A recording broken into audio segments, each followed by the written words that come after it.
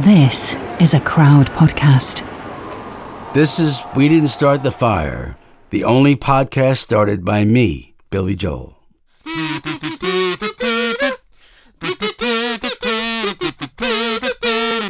Einstein, James Dean, Brooklyn's got a winning team. Davy Crockett, Peter Pan. Oh, Neverland, J.M. Barrie, Wendy. Always a boy, never a man. Just like you, Tom Fordyce. Hello and welcome to episode 46 of We Didn't Start the Fire, the podcast that is history through a Billy Joel #1 hit. All the people, places and the moments that shaped our world, the ones racing for space, turning up the Cold War heat, building things up and knocking them down. I am Tom Fordyce. I'm Katie Puckrick. Katie, shall we start some fires? Oh, I cannot wait. So today we are talking about all things to do with Peter Pan. And Peter Pan is a very formative influence in my childhood because I had the Peter Pan picture book, which belonged to my mother, and it was published in 1931. And so it actually was her copy from when she was a child. Wow. So it was a little tattered. It was a little falling apart at the seams. And the thing that was so magical about it, it had the most ravishing illustrations by Roy Best. And I looked him up, and it turns out that he was best known for painting pinup calendar girls. So he was a bit of a cheesecake artist. But it means that Peter Pan and Tinker Bell and Wendy and the Lost Boys and Captain Hook just had this luminosity and, beautiful pink cheeks and just glowiness, just shiny hair and just absolutely magical. So that's my only experience of Peter Pan. I never saw the Disney film. What? I never, read the original book, which I understand now is kind of dark and strange. What about you? I think, so I did watch the Disney film, Katie, when I was younger and was terrified of Captain Hook. Because of the Hook? Mainly the Hook. The Hook isn't so good. No, he's menacing. The crocodile, which pursues Captain Hook, I should have been scared of because it was a crocodile, but because it's trying to eat Captain Hook throughout the whole film, the crocodile was fine. The other thing I remember was those two main things about Peter Pan, which is, number one, flight. What a great idea. Yes. Number two, he can imagine things into existence. If you'd said to the 8-year-old me, what two things would you most like to be able to do? I would say, number one, flying. Number two, create things in the real world that are in my head.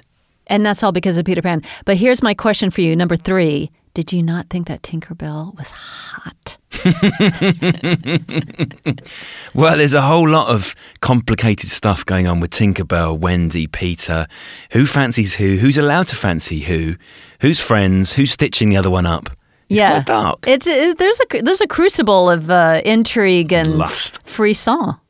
Well, we can flap our gums all the livelong day and come to no conclusions because between us we know but a little.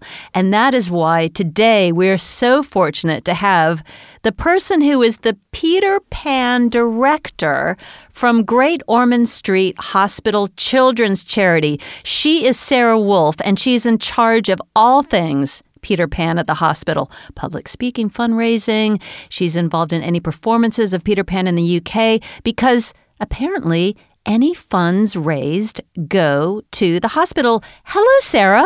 Hi. So how did this happen? How come you guys are raking in the Peter Pan ducats? We're very lucky. Yes, you are. J.M. Barrie, when he first moved to London, he was Scottish originally. He's the author. He is the author of the play and the book, and he moved to London and lived very close to the hospital and became aware of what it did. It was looking after sick children at the time. It had 10 beds. It was a very small institution, but obviously it was always growing and it was always looking for donors to help it grow. And I think we have records that he attended a fundraiser in 1901. So his relationship with the hospital started, in fact, before he even wrote Peter Pan. Oh. And he carried on being interested in the hospital, supporting the hospital financially here and there. And in 1929, he was asked to sit on a committee to figure out best ways to fundraise, and he declined. But he then turned around a couple of months later and gave them the rights to Peter Pan. So from 1929 onwards, which was about 8 years before he died, all of the royalties that were created by performances and book sales from Peter Pan came to support the hospital. And that's been the case ever since. Katie, I'm liking the cut of this man's jib already. Yes, very much so. I want to get into the origins of the Peter Pan story. But maybe before we even do that, what's the score with J.M. Barrie? Because he was a successful author in his lifetime, which isn't always the case. And he had kind of a challenging upbringing. So can you talk us through that? Challenging would be a very good description of it. So he was one of 10 siblings. His father was a hand loom weaver and he grew up in Kirramore in Scotland. They weren't kind of poverty-stricken and destitute, but obviously they weren't wealthy, and they were very, very ambitious academically for all their children.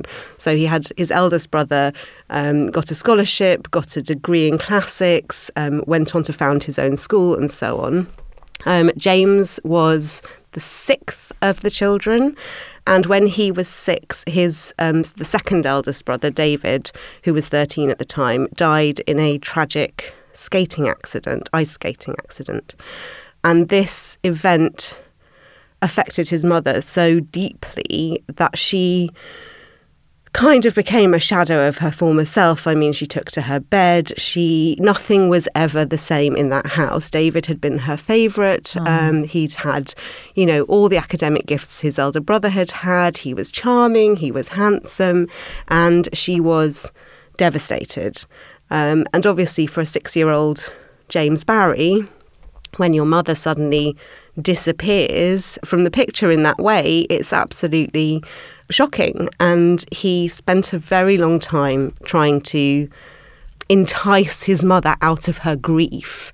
One of the ways that he did that was that he tried to kind of inhabit the character of the brother who had died. Aww. And he dressed up in his clothes. He recalls this amazing incident where he dressed up in his clothes and he'd been practicing to whistle like David, because his mother had said that David always had this cheery whistle. And that he went into her bedroom, and he stood there and he said, "Look at me," and he sort of stood and did the whistle. And in his recollection of it, he says how it must have hurt her. And I think that kind of, later on understanding how hard it was for her, but as a child having no conception of that, this kind of war between, it's sort of the birth of this war between adulthood and childhood and lost innocence and, all of that stuff. And a boy who doesn't get to grow up. A boy who always remains 13. And I think he felt that his mother took comfort in the idea that David would always be this perfect child, never ravaged by age or anything to come. Gosh, it's so, you can just see the setup there, because he's obviously somebody who wants to bring pleasure to people, and apparently he always had a talent for storytelling, and, he has this idea that he can perhaps bring joy to his own mother, and he doesn't succeed, and it must create a whole soup of emotions where he's perhaps even resentful of his mother for withholding love from him. Yeah, and I think that must have been there, but it was very, I think he says at first he was jealous of her grief, but then he tried to kind of win her over. Yeah. And although that must have, been part of all these complex emotions, she was a very, very important figure, in the whole of the rest of his life. She lived for another 29 years. She shared with him all the stories about her girlhood, and the picture that she painted of this kind of very innocent, joyous childhood in the countryside with, is very, very prominent in a lot of the storytelling that he went on to do. This idea of the mother, his mother as a child, but also as a mother. It's very kind of evocative of the Wendy character, obviously. She was a huge influence on his work always. The first mention that we get of Peter Pan, Sarah, is there's a chapter in a book that he writes, which is actually for adults, called The Little White Bird, and that's in 1902. And then a couple of years later, he writes the stage play. But he has a lot of failures on his way to writing his massive hit, doesn't he? He has a lot of years of trying to be a success as an author and a playwright and failing.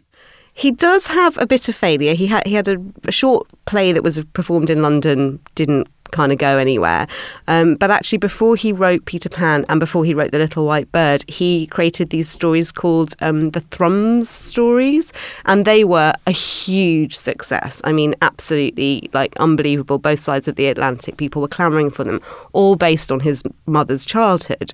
And so he had quite a bit of success, and he had been writing plays for a while.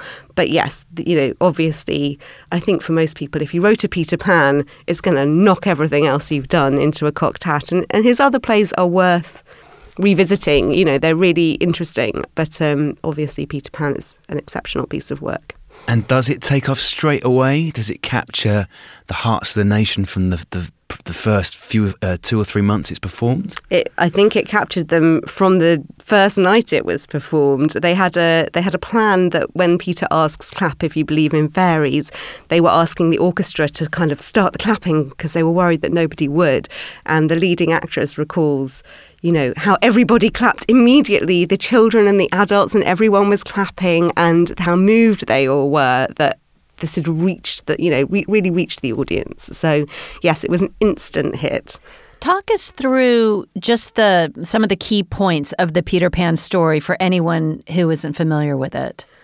For anyone who isn't familiar with it, sacrilege. The Darling family are a relatively wealthy family living in London, 3 children, 2 parents and a dog who is their nanny, who runs the nursery, who is based on Barry's own dog, which was a St. Bernard called Porthos. And the dog was always played by an actor dressed up. One night, a mysterious boy appears at the window of the nursery, which is several floors up. He's flown in to look for his shadow, and Wendy, who's the eldest daughter, discovers him crying over the fact that he can't get his shadow to stick to his feet. And they discuss, where has he come from? Why is he there? And he tells her he lives in a place called Neverland, and to get there you have to fly. And he teaches her and her siblings to fly, and they fly off to Neverland, where they encounter adventures and pirates, and eventually Wendy realises that she cannot stay in Neverland, and she returns home with all of the lost boys who are Peter's compatriots. But Peter decides to stay in Neverland because he does not want to grow up. I feel like it's got real emotional truth to it. This idea that you want to strike out from your parents, you want your freedom as a child, and that you realize actually there's more to life. There's more to life than just hedonism. And yet some of us feel like, no, I want to just stay in this bubble of being an innocent and being a child. So it's all of these themes that I think resonate with a lot of us. And I think for him, because he never really felt as though he did inhabit his own adulthood. I mean, he was married, but they never had any children, and they eventually divorced. And well, they were celibate, weren't they? It appears so. I mean, apparently his wife confided in a friend that their honeymoon was a nightmare, and he bought her the dog, the puppy, on the honeymoon. Oh gosh! So it doesn't suggest that things were going terribly well. Yeah, really cute puppy, which then decided it preferred him to her eventually. So that wasn't ideal. And also the fact that he never grew taller than he was very small. 5 foot, yes. 5 foot? 5 foot, apparently. Whoa! Now, is that small even for Victorians? It would have been smaller than us. It was small. Tom, I'm 5 foot tall. You're J.M. Barrie. You're a whole J.M. Barrie. I'm a whole J.M. Barrie. You could fit a whole J.M. Barrie in me. So it looks, Sarah, like there is a fair amount of either his own experiences or his own desires that leak into the story of Peter Pan. Yes, I think definitely. And one of the things in the book, one of the kind of famous lines is there never was a happier family until the coming of Peter Pan, referring to the Darling family. And there's a way of reading that that's about his own personal life, because he made terribly good friends with this family, the Llewellyn Davis family, who had a number of sons, and it's almost a kind of foreshadowing of that relationship, that they were this happy family and he arrived. What, to make things worse? Well, Or it's it debatable. coincided. It coincided with things going wrong, maybe. I think it's not so much that things went wrong as that he inserted himself into their lives in a way that is wonderful and, ended up being, in many ways a huge benefit. And it was Nico, who was one of the Llewellyn Davis brothers, who said later that Barry was the best company he'd ever kept. And he was really close with all the boys. But there is a sense in which, you can imagine you have your family unit, your wife, your children, and suddenly this guy appears who seems to be going on walks with your children all the time and turning up at your house uninvited and holidaying just down the street from you. It's not usual. No. No. And I think most people, certainly, the feeling is that their father Arthur struggled with that kind of intrusion. And obviously there's something both playful and kind of a little bit dark about the reference in the book in the sense that it does slightly reflect his behaviour. So the father in the book is like a little less sensitively drawn or less... a caricature, one might call him. Yes, Really? yeah. So, yes. so he's not so... what's the word? Sympathetic? Sympathetic is the word. Yeah, so he's not as sympathetically drawn, I guess, in the book.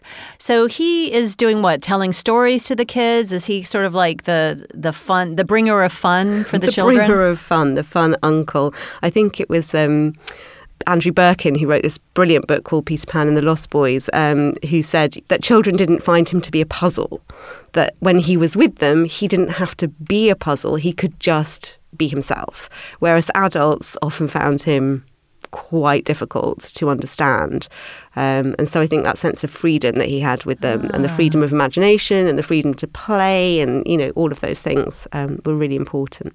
He doesn't do that thing that some authors do where they make or doesn't appear to do the thing that authors sometimes do, which is to make the main protagonist in their fictional work pretty reflective of themselves, because Peter Pan is not really a hero in the sort of pure sense, is he? Because he has some of the less enjoyable characteristics of a child, in that he can be quite self-centered, he can be quite capricious, Cruel. Yeah. I think there's a line in the book, if this will go on as long as children are gay and heartless. And I think that is very much, part of, again, the appeal and the kind of longevity of the character is that he's not Mr. Perfect, quite the opposite. And there is a lot of cruelty and certainly cockiness in his behaviour. And I don't know that Barry didn't actually feel like that was in some way a reflection of him. I mean, he married this woman kind of knowing that he didn't want to be married. I mean, he wrote in his notebook when he was at university, dreamt I was married, woke up screaming. So this is not a guy who kind of is, fixed to be a fantastic husband. And I think that he did know that he was a pretty selfish kind of guy. And I think that the complexity of Peter Pan is in that joyfulness and that sense of daring and fun, but you can never get close. And I think that's how he felt, that he was always alone. He's quite anarchic, Peter Pan. That's kind of the appeal of him. Is that where the pan comes from? Because Pan in sort of pagan mythology is quite playful and mischievous, isn't he? Yes, and mercurial. Yeah, exactly. Right, let's just take a little breather there and have some ads, and we'll be back in a moment. Hello, it's me again. I'm just going to interrupt the history scene to tell you about this other podcast you could check out, because I'm on it. I'm cheating on fire. It's called .com, and it's the documentary series about the people of the internet. And it starts with Wikipedia. Yeah, sure, it's just a little website, but it's not. Who are these people? The faces behind the screen? The brains behind the words? A place where people can come together and talk about the things that are important to them. We've just found a way in the Wiki universe to do that. This is a hidden world, and it is fascinating. So if you're digging the fire, you will love this. I mean, how could Wikipedia not be corrupt at this point? Search for .com, that's DOTCOM, and subscribe now. How? So the original book, which I have yet to read, and I really want to, I understand it's filled with fairy orgies and Lord of the Flies style violence. Smile on your face, Katie. I'm not sure that it's filled with fairy orgies. There's a fairy orgy mention, that there was a fairy, let's see the line. Is a fairy orgy the same as a non-fairy orgy, though? I mean, is it a separate... Are the rules different? Or is it just an orgy of fairies because there are so many of them? Yeah, and maybe they're feasting on food. So, Sarah, you're doubting my account of the fairy orgy, but the line from the book is, after a time he fell asleep, and some unsteady fairies had to climb over him on their way home from an orgy. Any of the other boy obstructing the fairy path at night would have been mischieved, but they just tweaked Peter's nose and passed on. I think this might be an interpretive matter. I had always thought that the orgy there in reference was more of a kind of debauched evening of drinking. Bacchanalian, exactly. We're not bumping uglies. Is that what you're saying? We're just having like a little sip of the grape. I never thought of it that way. Let's put it that way. Well, there's potential there for all sorts of mischief. But certainly the book is, from what I gather, a little more brutal than what I would have been led to believe from the Disney treatment. So Peter is very capricious. He punishes the Lost Boys. He's quite happy to threaten to kill people, if not just out and out kill people. He seems a little bit of a psychopath to me. He stalks and kidnaps Wendy and her brothers. He forces them on that long, dangerous flight to Neverland because the idea is if they fall asleep in midair, they'll plunge from the sky and die. He's happy to kill when necessary, when the Lost Boys have the temerity to age. He shows up a few more times after Wendy goes back home. He shows up to say he needs spring cleaning. I don't know if that's a euphemism or if he needs a maid. I don't know what's going on. So I don't know if this is just J.M. Barrie's idea of the standard characteristics of a self-obsessed little kid, or maybe just a portrait of himself. I don't know either. I mean, I think it is an incredibly dark book, and I think most people, especially, have their first contact with it is usually the Disney cartoon, or in America, quite often the Mary Martin musical. And so, yes, most people think of it as a light-hearted tale of lots of children having great fun in a fantasy place called Neverland. And actually, there is a lot of darkness in the book. I mean, it's a really complex piece of literature. And I think, this is one of the reasons why people always come back to it and want to reinvent it and adapt it, because every adult kind of goes back and is shocked by what's actually there. I mean, I love the fact that they get into very adult emotions as well. Like Tinkerbell is jealous of Wendy. Super jealous. Yeah, she gets the Lost Boys to shoot Wendy with an arrow. Wendy keeps getting shanghaied around to be a mother for everybody. I think that's quite odd as well. I guess that's to do with Barrie's preoccupation with wanting an emotionally available mother. But, the pirates want her to be the mother and the Lost Boys want her to be the mother. And apparently originally when they did the play, there was talk of, or Barrie wanted the character playing Mrs. Darling to double as Hook. It wasn't intended for the character playing Mr. Darling to double as Hook. And the subtitle for the play was originally The Boy Who Hated Mothers. And there was this idea Paging Dr. Freud. Exactly, like two sides of the coin. Motherhood as this kind of perfect, nurturing kind of ideal, and also motherhood as a terrifying, proposition where, damage could be inflicted. But apparently Du Maurier was so keen to play Hook that he managed to talk Barrie round, and that's why it was thereafter traditionally that Mr. Darling played Hook. And, time to revisit that and do it the original way, the way it was intended. And then when the Disney film comes out in 1953, Sarah, is it just as popular as the play had been half a century before? I mean, I think it was popular in terms of people going to the cinema. Obviously, there was incredible appetite to see this kind of movie.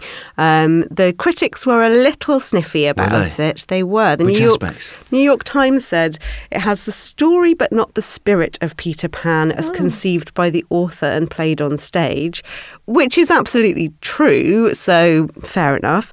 And they, one of them said that the technical features, such as the synchronization of the lips, was very good, which is slightly damning by faint praise. It's really, isn't it? Good lip work. So I think, it's not quite the reception that the play had, but obviously, it has endured and it's still really popular. There's a few things which they Disneyfy, clearly because it's Disney. And one thing I remember, Katie, is that, and I hope this isn't a plot spoiler, at no point does Tik-Tok the crocodile actually eat Captain Hook. Like, clearly he's taken his hand off, which is why Captain Hook has a hook, which has given him a taste for Hook. But the closing scene is him sort of chasing Captain Hook, and Captain Hook gets stuck in him and then fights his way out, blah, blah, blah, and they chase him around the sea. And as a child, I remember really wanting to see Captain Hook actually get eaten, because then you knew he was gone. He couldn't come and get you. Yeah. You were always really terrorized by whether it was the wolf and Peter and the wolf. Oh, God, yeah. Remember when we talked about that? Prokofiev episode. You're a very sensitive individual. I had a lot of nightmares, Katie. You're very susceptible to pop culture, it would appear. And speaking of susceptible to pop culture, the Llewellyn Davis boys, how did they fare after a lifetime of being associated with James Barrie and the work Peter Pan? Well, there was a lot of tragedy in the Llewellyn Davis family. I mean, their parents both died pretty young, in their 40s. Arthur died first, and when Sylvia died, the boys became wards of J.M. Barrie. Which is an interesting little thing to look at. We need to pause and consider this, because apparently Barrie was not in the will to do this job. What do we know about this? There's a debate, and there was a second will was found not long after her death, in which he said that she had specified him as the person who was going to help Mary Hodgson, who was their nanny for many years, look after the children. There's debate about whether it said Jimmy, James Barrie, or Jenny, her sister.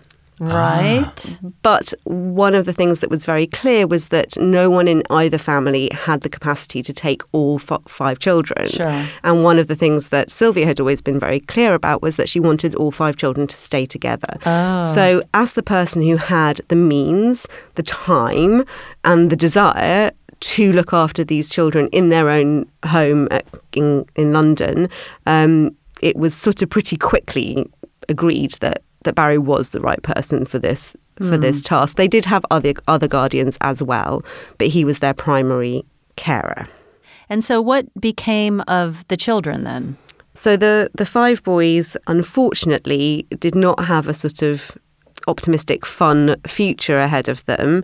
The First World War came, not that long after, and George died in Flanders in 1915. Then Michael drowned in 1921. There's sort of ambiguity over how it happened, but he was swimming with a friend, and neither of them survived the swim. So that was awful. And then Peter, who became a publisher in his own right as an adult, committed suicide in 1960. He threw himself in front of a train at Sloane Square Station, which is devastating. Apparently, he was suffering from ill health. He was an alcoholic, and his wife his wife had Huntington's, and all 3 children had inherited the gene. Oh, what? So it was really terrible. It's a hard upbringing. Losing your parents, it's hard to be the Peter of Peter Pan, and he could never really escape that. People were always, every time there was a piece of news about him or about the show, he would get sort of dragged into it. And, that's a really hard thing to live with. But I think that there was a lot of difficult stuff in his life, obviously. So circling back to the line from Peter Pan about the Darlings being a happy family until Peter Pan showed up, it seems like this was borne out by James Barrie's experience. Yes, and I suppose the debate is all of this tragedy would have happened probably anyway. I mean, both of the parents would have died. And if they hadn't had Barrie, what would have become of them? Sure. So, it's sort of, you can never know the path that wasn't taken. I feel, Katie, that I thought this was going to be, and it has been a really interesting episode, but for a film and a book, which you associate with fun and laughter and magic, there is a lot of darkness with this story. Well, I have renewed respect for this work because I think I had just written it off as a bit of Disney fluff, and finding out that it has this weight and this gravitas and heaviness and emotional honesty, which does include darkness, I think that makes it a more salient piece of work that has more resonance. So no wonder it stood the test of time. Yeah, and I think that one of the interesting things about its inclusion in the song is that it could well be that is, because of the book or the play that he was exposed to, or it could be the Disney film, but also in 1955, the Mary Martin musical was live telecast on NBC. And that was like a huge thing. In America, a whole generation of children, that was their first experience of Peter Pan. And the timing would fit, very well for that. So, and I feel as though, especially because Disneyland comes up later in that line, he's not going to do 2 Disney things. So I sort of feel as though it's probable that the influence for that coming into the song was him sitting there as a child, as so many children did, and on the same night, seeing this incredible, live telecast of the Mary Martin Although musical. You say he wouldn't do 2 Disneylands, he did 4 baseballs. So once he gets a bee in his bonnet, he is buzzing with that stuff. There's so many tantalizing themes in Peter Pan. Have they left a legacy? I think that it's, the original work is so incredibly complex and surprisingly dark, and I think when you revisit it, especially as an adult, so much of it just flies over your head as a child. Sure. You just kind of pick out the fun bits, but there's just this incredible sense of loss and longing and yearning that all of the characters to some extent experience. Peter, he doesn't want to grow up, but what does that mean? In real terms, if you don't grow up, it's the tragedy of the loss of Barry's brother. It's, always being selfish and alone. It's, it's so many different things. Wendy wants to be a grown-up woman. She wants to have children of her own, but that means she can never go back to Neverland. So there's always this sense of sort of what you want being just over the horizon in a way. And also sacrifice, like loss and sacrifice. And you have to, there's always trade-offs, which is kind of the story of being an adult. Exactly. You can't have it all. And I suppose, Sarah, there is a really happy ending in the fact that all J.M. Barrie's work on Peter Pan has made a huge difference to the lives of thousands and thousands of children.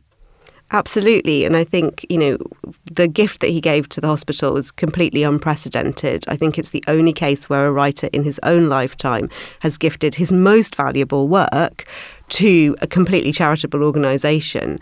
And the hospital obviously benefited hugely from that, from the original films, from all of the stage productions and all of the books. So even though the work is in the public domain and continues to be reinvented and continues to be adapted, the royalties and ticket sales and book sales still give Great Ormond Street Hospital charity an important piece of income. It's obviously a tiny drop in the ocean of what a charity, like that needs to raise now. I mean, the hospital is a completely different organisation than it was in 1929. But every single penny that we receive from Peter Pan goes to fund research. It goes to fund state-of-the-art equipment. It goes to support patients and families with things like our play team and parent accommodation, so parents get to stay very close to the hospital while their children are being treated. And it also helps to do essential rebuilding and refurbishment in the hospital, which is a really important part of what we do. And do you see, when you talk to the children in the hospital about Peter Pan and they hear the story, do you see the story still working for children of today's generation in the way that it did for children of previous generations? I think one of the great things about it is that it's because it's always being reinvented, there's always a version that speaks to a new generation. So, when I was a child, I was 5 years old, I was taken to see Peter Pan at the RSC and with Mark Rylance. I just remember it being magic. I mean, you can imagine Mark Rylance is not a bad actor at all. And I remember being taken back the following year, 1984, and feeling absolutely bereft and coming out of the theatre and saying to my parents, "Where's Peter gone?" because they had replaced him with another actor. So to me, that's the quintessential Peter. You know, a few years ago, there was an ITV 2-part adaptation which actually bookended the story in the hospital. So there was, you know, it was set on a hospital ward and someone was telling her sibling, reading the story to her sibling, and that was how they bookended the adaptation. And that was a really lovely way into it as well, and, you know, helps keep it current. So I think there's always a version that's going to speak to children at any time. Sarah, thank you so much for coming on the show. It's been great having you on, and you do have the single greatest job title of any of our guests thus far. Yeah, what do your business cards look like? It's pretty, they have a little picture of Peter Pan on them, and it is a wonderful job title. It's the most niche job in the entire world, and a complete accident that it found me, but I'm really glad it did. So I loved everything Sarah was saying about how there's that tug of war between wanting to stay a child forever and being in that little glowy bubble of joy, and then, but how isolating it is as well. I think before, when I've thought about the legend of Peter Pan, it's been from the perspective of when you're a child, as you say, do you want to grow up? Sometimes you want to be free of your parents, and sometimes you want to fly out the window, and other times you want to fly back. But now I'm a father. You have this thing with your kids where you sometimes want to freeze them in time because you love the age they are, but you realise you can't. The point where your eldest child first shrugs your arm off their shoulders, which they've got to do because they're not yours, you're just looking after them. But a little part of you falls apart when they do that. And you want them to be children, but you don't, because the whole point of being a parent is to, at some point, release them into the big, bad, wide world. Yeah, you're the custodian. You've got to let them go. You've got to let them go. Next week, Katie, we have an episode which both of us are looking forward to. Massive name, massive topic. Elvis. Yes, Elvis Presley, Elvis the Pelvis. The Memphis Flash. Is that what he's called? Which makes him sound like a cat burglar. He sounds like, you know what? Apparently he modeled his look after Captain Marvel Jr. Is that even a character? Not that I know. He was concerned that he had a pencil neck, and that's why he wore those big, fat, high collars. No one likes a pencil neck. But surely if you've got a face above your pencil neck like Elvis, no one's looking at the pencil neck. No, you're just looking at that face. Oh, for sure. Well, if you're struggling to wait like Katie and me for Elvis next week, here's an idea. Oh, yeah? We've got a different podcast you can fill your boots with. It is Alan Cumming's Shelves. Join the wonderful actor Alan Cumming as he takes you through the stories of his life through the most random and most interesting objects on his shelves. Does he want us to clean those shelves? Do we have to do any dusting? I hope not. He's joined by some amazing friends. He's got Sir Ian McKellen joining him to talk about a dog collar. I don't know if that's something that Ian McKellen enjoys wearing or perhaps belong to a dog, but we'll find out. And Cyndi Lauper helps him piece together the story of a pair of leather gloves. Ooh la la.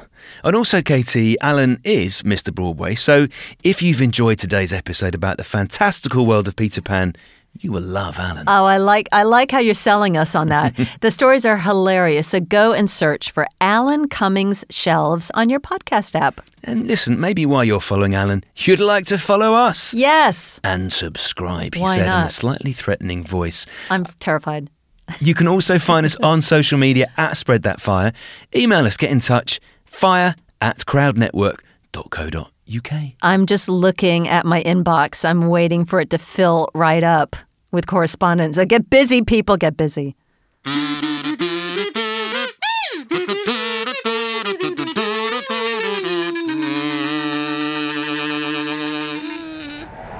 Crowd Network, a place where you belong.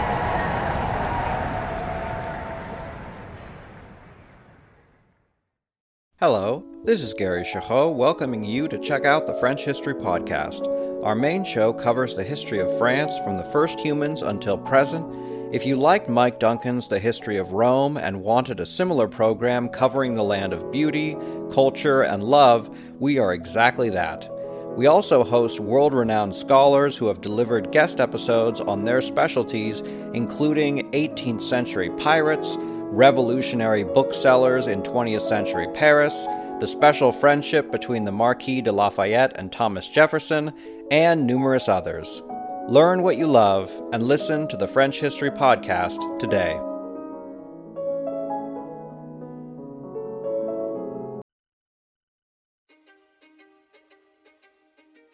History is complicated.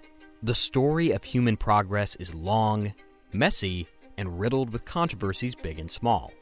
On Conflicted, we dive headfirst into history's most infamous events and contentious figures. We try and untangle the good from the bad, the fact from the fiction, and the monsters from the misunderstood. Was Genghis Khan a murderous butcher or a civic pioneer? Did the Allied powers go too far in firebombing the German city of Dresden at the twilight of World War II? And how did the Marquis de Sade acquire such a sinister reputation? And was any of it true? These are just a few of the tough questions we wrestle with and investigate on Conflicted. So if you love history or just enjoy a good story, please join me, your host, Zach Cornwell, for a fascinating new topic each and every month. Conflicted, a history podcast, is available on Spotify, Apple, or wherever else you get your podcasts. I hope to see you soon.